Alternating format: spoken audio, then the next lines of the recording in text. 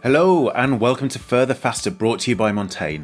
I'm Daniel Nielsen and it's my job to talk to ultra athletes, explorers, filmmakers, climbers, mountaineers, people who are at the top of their game, to find out why they do what they do and how they do what they do.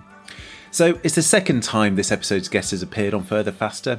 The first time I spoke to Jordan Wylie, it was the height of lockdown and he just had to abandon a paddleboarding challenge around Great Britain. Mind you, he did get halfway, not a bad feat. Yep, he's a tough cookie.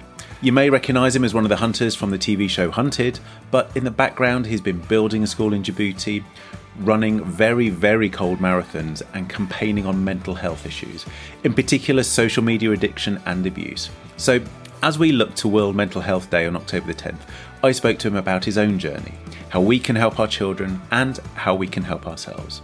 It's an essential, yet, as always with Jordan, entertaining episode. Listen in.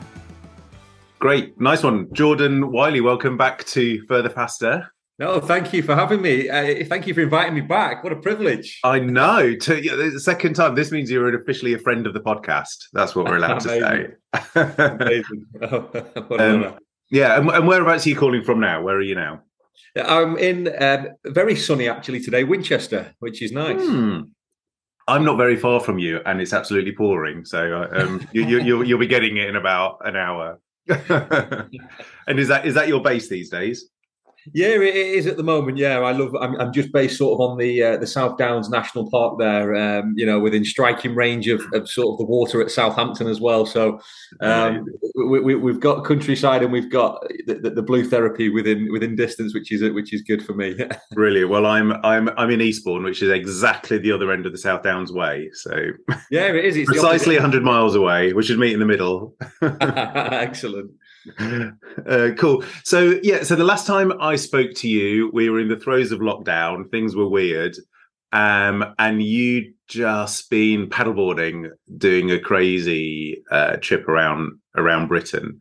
Is that right? That's about where we were last time, wasn't it? When we spoke. Yeah, I think it was actually. It was last time I spoke to you. Yeah, a couple of years ago now, and it was a really tough period, actually. I think because of COVID, probably a combination of lots of things, living sort of isolated on my own with the COVID situation, the pandemic, obviously people going through some tragic times, and then coming off the expedition after 6 months as part of this incredible team on this amazing adventure. The sort of post-adventure blues kick in, and it was. I remember very well, actually. I was in a very dark place. I remember it being quite an emotional chat. It was. It was. Well, I'm definitely in a much better place. I think 2 years on from there. That's for sure. So that's a good thing, I guess. And but lots of lessons learned through that period. I think lots of probably resilience built as well, which is always important and a good thing. And I came off social media for 12 months. Yeah, this is one of the things that we wanted to touch upon. So it's World Mental Health Day, is that right? When's that? October the 10th? Yeah, that's right. The 10th of October is World Mental Health Day, and I came off on the 10th of October 2021, and I'm still. I still don't know if I want to return. It's a weird. I've actually enjoyed the freedom and the just being able to live in the here and now without worrying what's going on a screen or what someone's up to, or what were the key reasons to come off social media? Like what were the things that were adversely affecting kind of your mental health, and also by doing so you wanted to highlight problems with it? So what were the key things for you really that? I think first and foremost, I think there's lots of different things, but I think first and foremost, it became a bit of an addiction. I think it's a challenge for a lot of young people today who I speak to in schools and colleges, cadets, scouts, cubs, and it's a lot of adults as well. Absolutely. Adults as well. I think it's almost like an unrecognized addiction, though, because we have these screens, these phones, or whatever they are, in our pockets or in our hands everywhere we go, all day, every day. It's almost like it's the world doesn't recognize that it's an issue of some sort yet. Like with alcohol or drugs or gambling or whatever it is. These are well sort of versed addictions that there's been solutions around for, people can get help for. But social media is a strange one, and I think for me, my screen time was, it was like 6 to 8 hours a day just on my phone, and it was all social media apps. It was Facebook, Instagram, Twitters, whatever they are, YouTubes, and the productivity levels I found were pretty bleak of what I was doing on them. It was the analogy I use actually.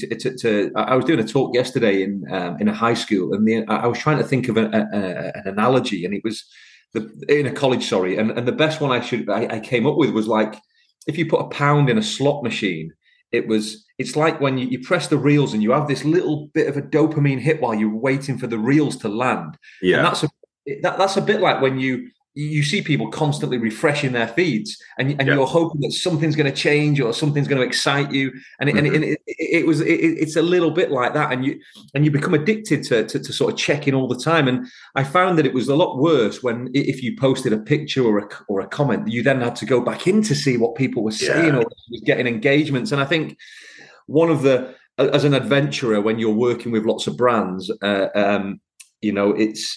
you have an obligation, I guess, from a marketing perspective to people want to know how many, what your engagement rates are, what your impressions are, and all these weird and wonderful statistics that matter to marketing people. You know what? Actually, just on this point, actually, I want to say a huge thank you to Montaigne, actually, because Montaigne and Bremont, a watch company who I work with very closely, those are two brands actually who have fully supported my year off, where other brands, let's say, were very much sort of the outlook that we'll come back to you when you come back on social media, right?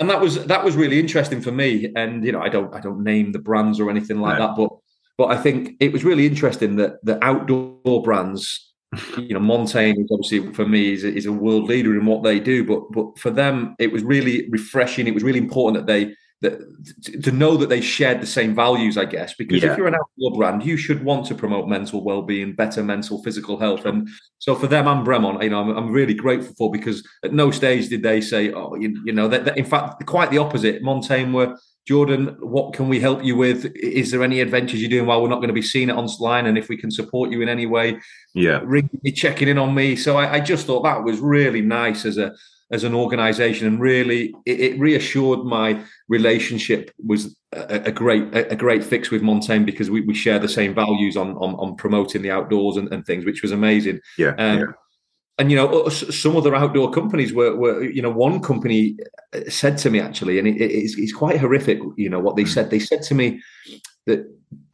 your social currency is a lot less when you're not on social media. And I just thought, what a thing to say! What a thing to make someone feel that they're not good enough because they're not online for a certain period of time. And it was mind blowing that someone would say that. And I'm sure they didn't mean it in a personal, insulting way, but I just thought, you're working in the outdoor industry, you should really get this more than anyone. And but alongside, me sort of spending far too much time on this, I find there's a lot of negativity on there, and I think when you're fed into all these different feeds 24 hours a day, it's just I think you're a product of your thoughts, and when your thoughts are being influenced by negative energy, you have to do something about that. And there was, especially in the pandemic, it was full of negativity. It was always, I don't mean people being negative always, I mean bad news, it's scrolling. It's pandemics, it's just not been good. And I went into a school to do a talk in September 2021, and I can remember stood at the front of the assembly hall, and I said to the students, the pupils, I said, has anybody got any questions? And this one young lad, he must have been 13, maybe 14. He said, sir, can I just say something? I said, yeah, please do. And he says, I hope I grow up to be like you. And I thought, well, that's a really lovely thing to say. So I thought I would interrogate that further. And I said, well, why do you feel like that? And I assumed he might say something nice about, charity work or being a soldier or something. And what he said astonished me. He said, well, I've checked you out and you've got over 100,000 followers and a blue tick next to your name on Instagram. And he said, and I just hope I can get to be like that one day. And a bit of me died inside when he said that. And I saw his teachers around the room, around the assembly hall, and they were dying as well when he said it. And it made me realize that, it made me realize that I'm very fortunate to go around the world doing some great adventures, but actually that's a very small snippet of my real life. You know, like you this morning, we were chatting. We've just been on the school run, and we're running around, you know, trying to make breakfast and pack lunches and other things. And the real problems in life, but they're not the things that we post online. You know, we don't post the down days as such, or the real things. And deciding not to iron my son's shirt this morning. They're real world problems. You know, they're real world decisions that have to be made. And I think that I was trying to explain to this young boy that you know what he sees on anybody's social media is often just a show reel of their very best bits, and you know it's. You know, my life doesn't involve, you know, going to the Himalayas every day or going through Antarctica or the polar regions or paddling. You know, that's a small chunk of my life that I work. Actually, I work probably, I don't know, 5-6 days a week to try and make happen on that one day. You know, to try to make the adventure happen through sponsors and things. And, but to kind of counter that, it is a shortcut to inspiring people to maybe follow you, like it is about, you know, so somebody who kind of talks, you know, you've done TEDx talks, you speak in schools and colleges a lot, I know. And I think nothing will beat that. But you do, you know, when you do have a big following and you are doing inspirational stuff, then is there value to that as well, or does it, like, where's the balance, I guess? You're absolutely right, and it is about balance, and I think first and foremost, if it's not serving you mentally, you know, so for me, firstly you've got to look after yourself. It's like it's the aeroplane oxygen mask analogy, isn't it? You got to put yours on before you start helping other people, and I think I think firstly it was affecting me adversely, so I needed to take a break from it, but then secondly I wanted to practice what I'm preaching, because I'm people to. I'm not. Social media has got so many great benefits. You know, it connects people. My fundraising for 12 months has pretty much been obsolete because I've not been online. And that's interesting. Yeah, you know, you cannot fundraise without having a social presence. I think it's impossible. I've learned that's one of the the downsides to it. I've missed engagement dues, I've missed stag dues, parties, friends, graduations, because I didn't know they were happening, and people's newborn babies, and there has been lots of missed opportunities and things as a result. But I feel that I have to make young people aware of the dangers. So the other side to it was, as well as this assembly, the same week I was invited to speak at a funeral of a young boy who had tragically took his own life as a result of social media bullying. Right. And you know what? I was asked to speak at the funeral, which was it was a bit strange actually, because I never met this boy and I never met his family, but they'd sort of seen the work that I was doing on this particular subject and been put in touch with me. And I spoke at this funeral too, which was, it was a real move, and it was really emotional. You know, my own sort of moment in the middle of giving the talk, because it was just quite a lot to take in. Of course, that someone can not fulfill their life as a result of what somebody said to them online. And I really understood it and got it, because I've been on for the last year. I've spoke to so many other young people and parents who have had tragedy through things that have happened on social media. And I met, in fact, just 2 weeks ago, I was filming a documentary piece with a lady called Lucy Alexander and another amazing woman who's done so much good. She's actually credited with the hashtag Be Kind, because when her son Felix tragically took his own life as a result, again, of social media bullying, she's campaigned for better regulations around things like social media platforms. She's campaigned for just being kind online. And she said something really interesting to me. She said, Jordan, what I tell people in schools, where she's an NHS worker as well, and she does a lot around mental health. And she said, what I tell people is, when you post anything online, you have to ask yourself, firstly, is it true? Do you know for a fact that it's true? Secondly, is it necessary? And thirdly, is it kind? And if it doesn't tick all three of those boxes, is it true, necessary, and kind? Well, then you should keep your mouth shut. You shouldn't be posting it. And I thought, what a great little simple mantra that if we could adopt in all our lives, because most of the time it isn't. It's fake news, or it's not necessary, or it's just nasty. And I just think that's what young people need to understand, and not just young people, adults as well. They're just as bad. God, we're just as guilty as Yeah, it's good. My daughter's 12, and I think I spend more time on my phone than she does. Yeah, it is. It's awful, really.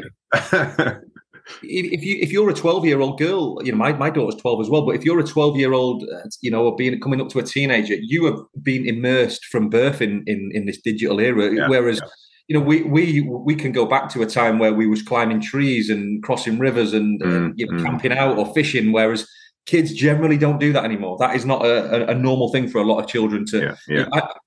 I was on an army cadet camp in Wales 2 weeks ago, and I was astonished by. I spoke to a little boy from London who had never seen a sheep or a cow, and this is a 14-year-old boy. And I just thought that's incredible that this is the first time 14 years on that he's actually going into the countryside and. I was chatting to a teacher last night over dinner, and she was telling me how many children in school, in the primary schools, key stage 1 and 2, they open books and they're trying to swipe and click on the book. They did not. I was just blown away, by some of the things that. It's fascinating. It is. Oh dear God. I feel a desperate need now to dive into something that is not digital related. Tell me. I know, we joke and we laugh, but we have. I think as outdoors people, as outdoorsmen, we have a duty and a responsibility to encourage people to get outside more. We have to do that, and I think the final thing I would say on the social media thing that is that. If you have a following of any sort, if you have influence of any sort, for me, it has to come with responsibility. You have to be sending the right messages, the positive messages. And for me, if I do return, I'm going to be asking myself, is it inspiring? Is it educational? Is it necessary? Is it kind? And if it isn't, then I'm not going to post. And I think when I do come back, maybe in October, I will have a very different way of using it. I think it'll be more. It'd be more about the quality of the content, not just the consistency and the quantity. For me, maybe once or twice a week, putting a very well thought message on there with some good, strong text. I think that's the way I would probably come back to it, as opposed to just posting a picture of, I'm on a mountain again and look at me sort of thing. Because the other thing as well is I found myself needing validation from strangers. And that's a dangerous sort of territory, I think, to go into when you're trying to prove yourself to people who you don't know and you don't really care about, and they don't care about you.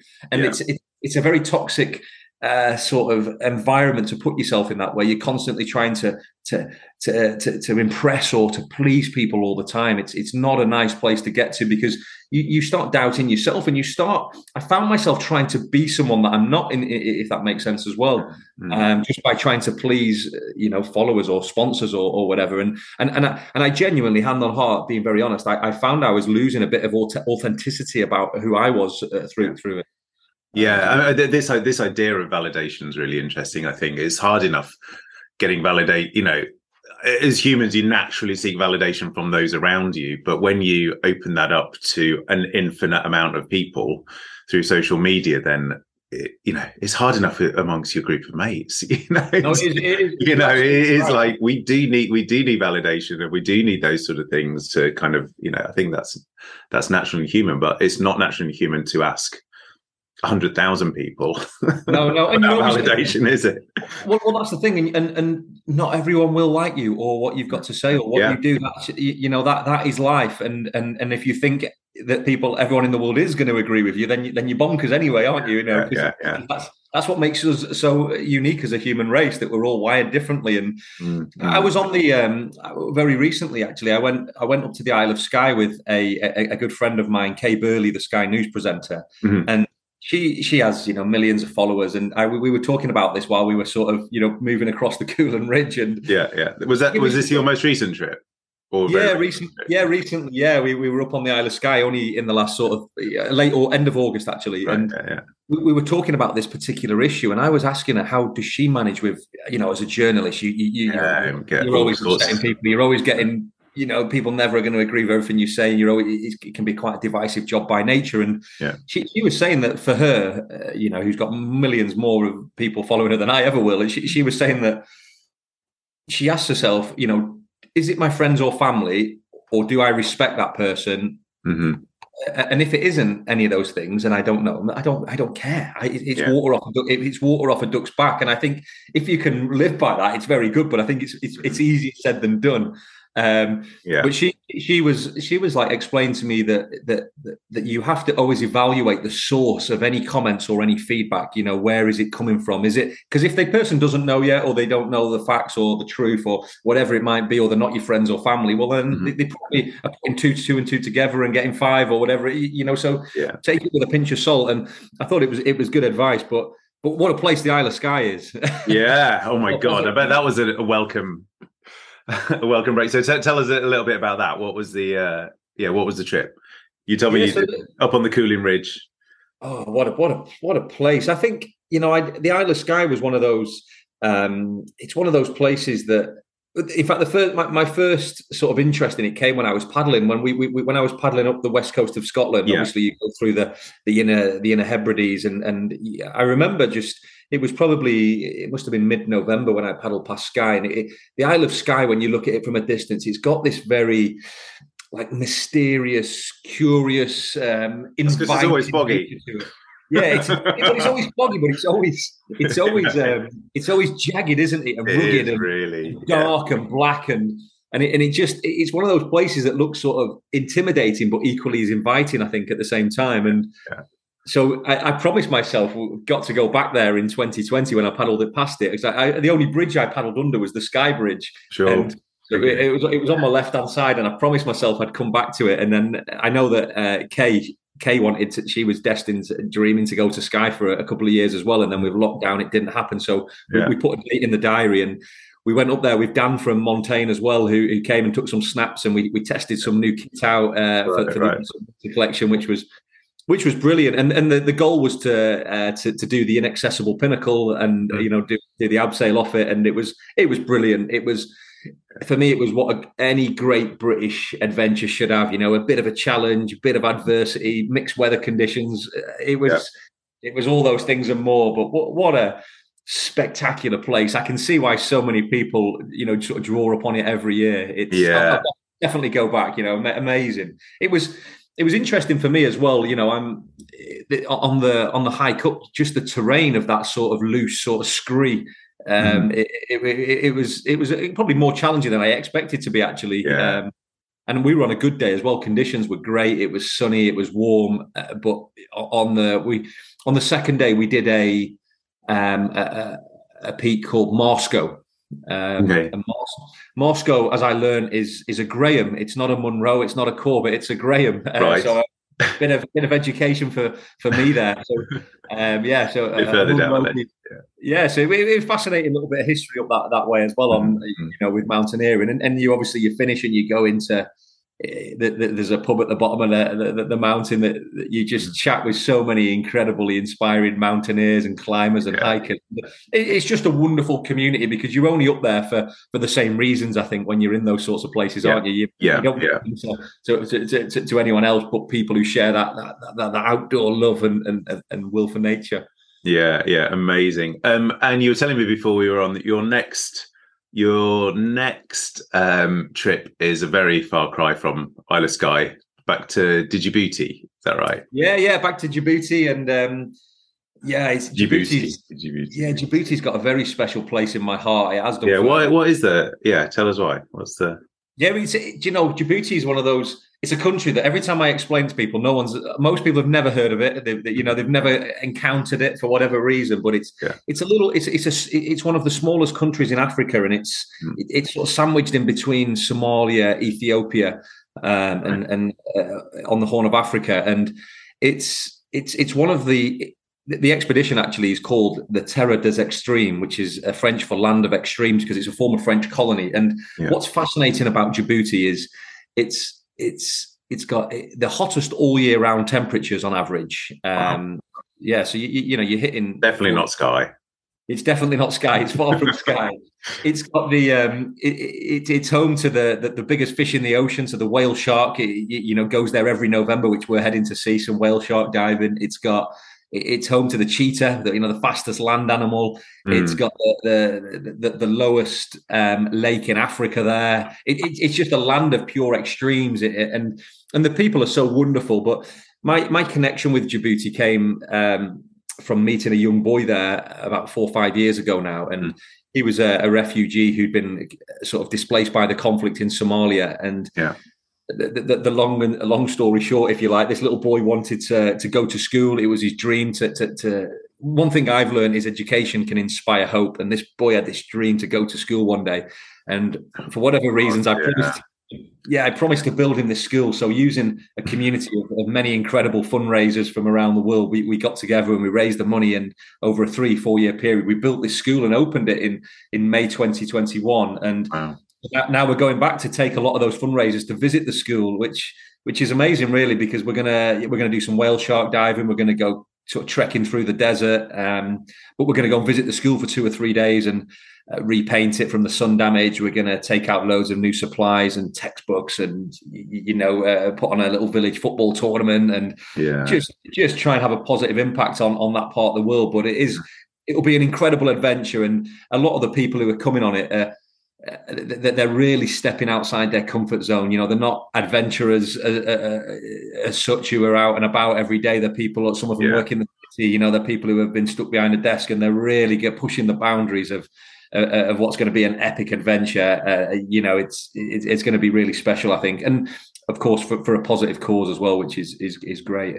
Yeah. What I was thinking, and another question I was going to ask is about, you're running like cold marathons as well, and I know you've got a couple left to do, but through the pandemic, which is interesting in itself. But what ties all this together? Like we've mentioned Sky, Djibouti, and Antarctic or Arctic marathons all in one sentence, like, and paddleboarding around the UK. Like they're so disparate kind of adventures. Like what drags you in these directions? Is there anything that kind of links it all up for you? I think two things really. I think one is a very selfish thing. It's purpose. I think one is it's about having a purpose. It's about, I think, as a former soldier, after I left the military, I think one of the things that you really struggle to get to grips with is losing that identity of being part of something really special, wearing Her Majesty's, or now His Majesty's uniform, and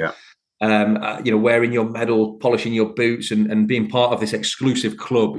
When you've lost that, you spend a lot of time trying to find yourself and what your purpose is in life. And for me, it's been I found my feet trying to help young people. I think trying to help do my best to inspire the next generation, which is really important to me.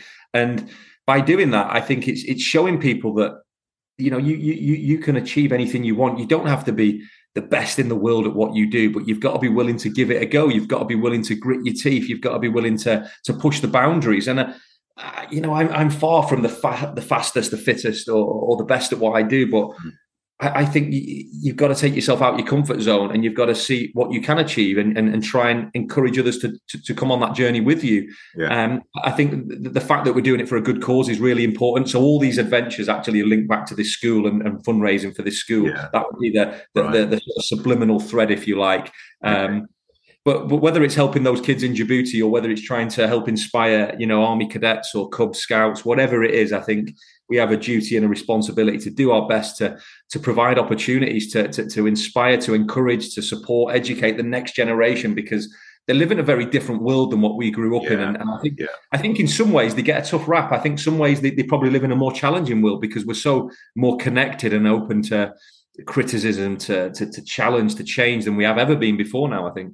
Yeah, one of the and this isn't nearly as crowbarred in as what it could have done, but one of the Montaigne taglines is "Find your unknown," and I guess that kind of fits in. It's like discovering, pushing yourself out of your comfort zone wherever that is, whether that's on a small scale or a micro scale, or doing the bigger things. And I mean, you set yourself huge challenges in terms of like fundraising a school anywhere is going to be a massive challenge. But I guess, how does that work? Yeah. How does that work in a school? When you walk into a school, how do you inspire a kid to, I think, do something else when really maybe the odds are against him, whether it's, lives in in an urban area and parents aren't as supportive, or simply just, aren't into the outdoors? Like, how do you push them to kind of, I think it's about different. I think you have to be relatable. I think it's about shared experience. I think for me, it's really important from the outset when I guess my favourite schools to go into are the areas that perhaps like where I grew up in, where maybe I've struggled with a bit of deprivation, where some of the children have got challenging backgrounds, or they're struggling at home, or they're not so great in the classroom. Because I was one of those kids. So for me, it's about being relatable. You know, it's about going in there and sharing your journey and sharing that. You know. I think it's also about getting them to have a growth mindset, because I think we're tuned in a way as humans to, when there's a challenge, to turn the opposite way and to go in a different direction, because our brain, our body, we're wired to protect ourselves. So when something looks daunting or scary, we want to shy away from it, where it's about, you know, not looking at it as an obstacle, but looking at it as an opportunity, not seeing the stumbling block, but seeing the stepping stone. And it's about reframing our mind and rewiring our mind to see the opportunities and the positives, as opposed to the negatives that want to make us turn away. And I think it is about stepping out your comfort zone, because often when you do that, you go into what I like to call the stretch zone. That's where the growth happens. That's where the magic happens. Yeah. I think from the paddling around the UK, when I was stopped after 149 days and unable to complete the paddle, I've learned more about myself over the 2 years since then, in terms of growth and development and my mindset. I learned more from that than I've ever done from being successful with a new world record or a Guinness World First or whatever it might be. They're great, but failing and having to overcome adversity or having a big setback, you learn so much more about yourself, about the people around you, about life from those experiences. So it's about using what the children perceive as adversity to fuel them to drive harder, to drive further, faster, as we would say. And people can do that, but you need to unlock their way of thinking, because a lot of them are, that they're surrounded. Dare I say, a lot of the adults for young people are quite negative. I find there are a lot of people, I call them, I guess, detractors, because they've not achieved their own dreams as an adult, that they make a habit of talking young people out of what they can and can't achieve as well. When we should be harnessing their thoughts into positive outcomes. We should be encouraging them. Even if we never got to do what we wanted to do, we should still be doing our best we have to pay it forward. People have helped me in my life. There's been some great people who've helped me and they've given me a leg up. Yeah. People like Kay Burley, for example, she has been a great supporter of mine. She's helped me in so many ways. Mm-hmm. But Kay, dare I say, doesn't need my help. She doesn't need me to pay her back. And what Kay would say is the best way that I can pay her back is to pay it forward. Go and help someone, give someone else below you a leg up, give the next generation a leg up. Go and invest your time there, because that's how you pay me back. To pay me back, you pay it forward. And I think that's just brilliant. And if we all take a little bit from that and we all just give a little bit back together, we can do so much for young people, I think. Brilliant. Jordan, I think that's a perfect place to end. Listen, it's always a pleasure chatting to you. Always such a rich experience and inspiring. So thank you very much. You're very kind. And thank you for inviting me back on, Daniel. I really appreciate your time as always. Thank you. Oh, no, thank you. And a massive thanks to Jordan for his time. Thanks as ever for listening. If you can, we'd be mightily grateful if you could leave a review wherever you get your podcasts. And we're going to be back in a couple of weeks.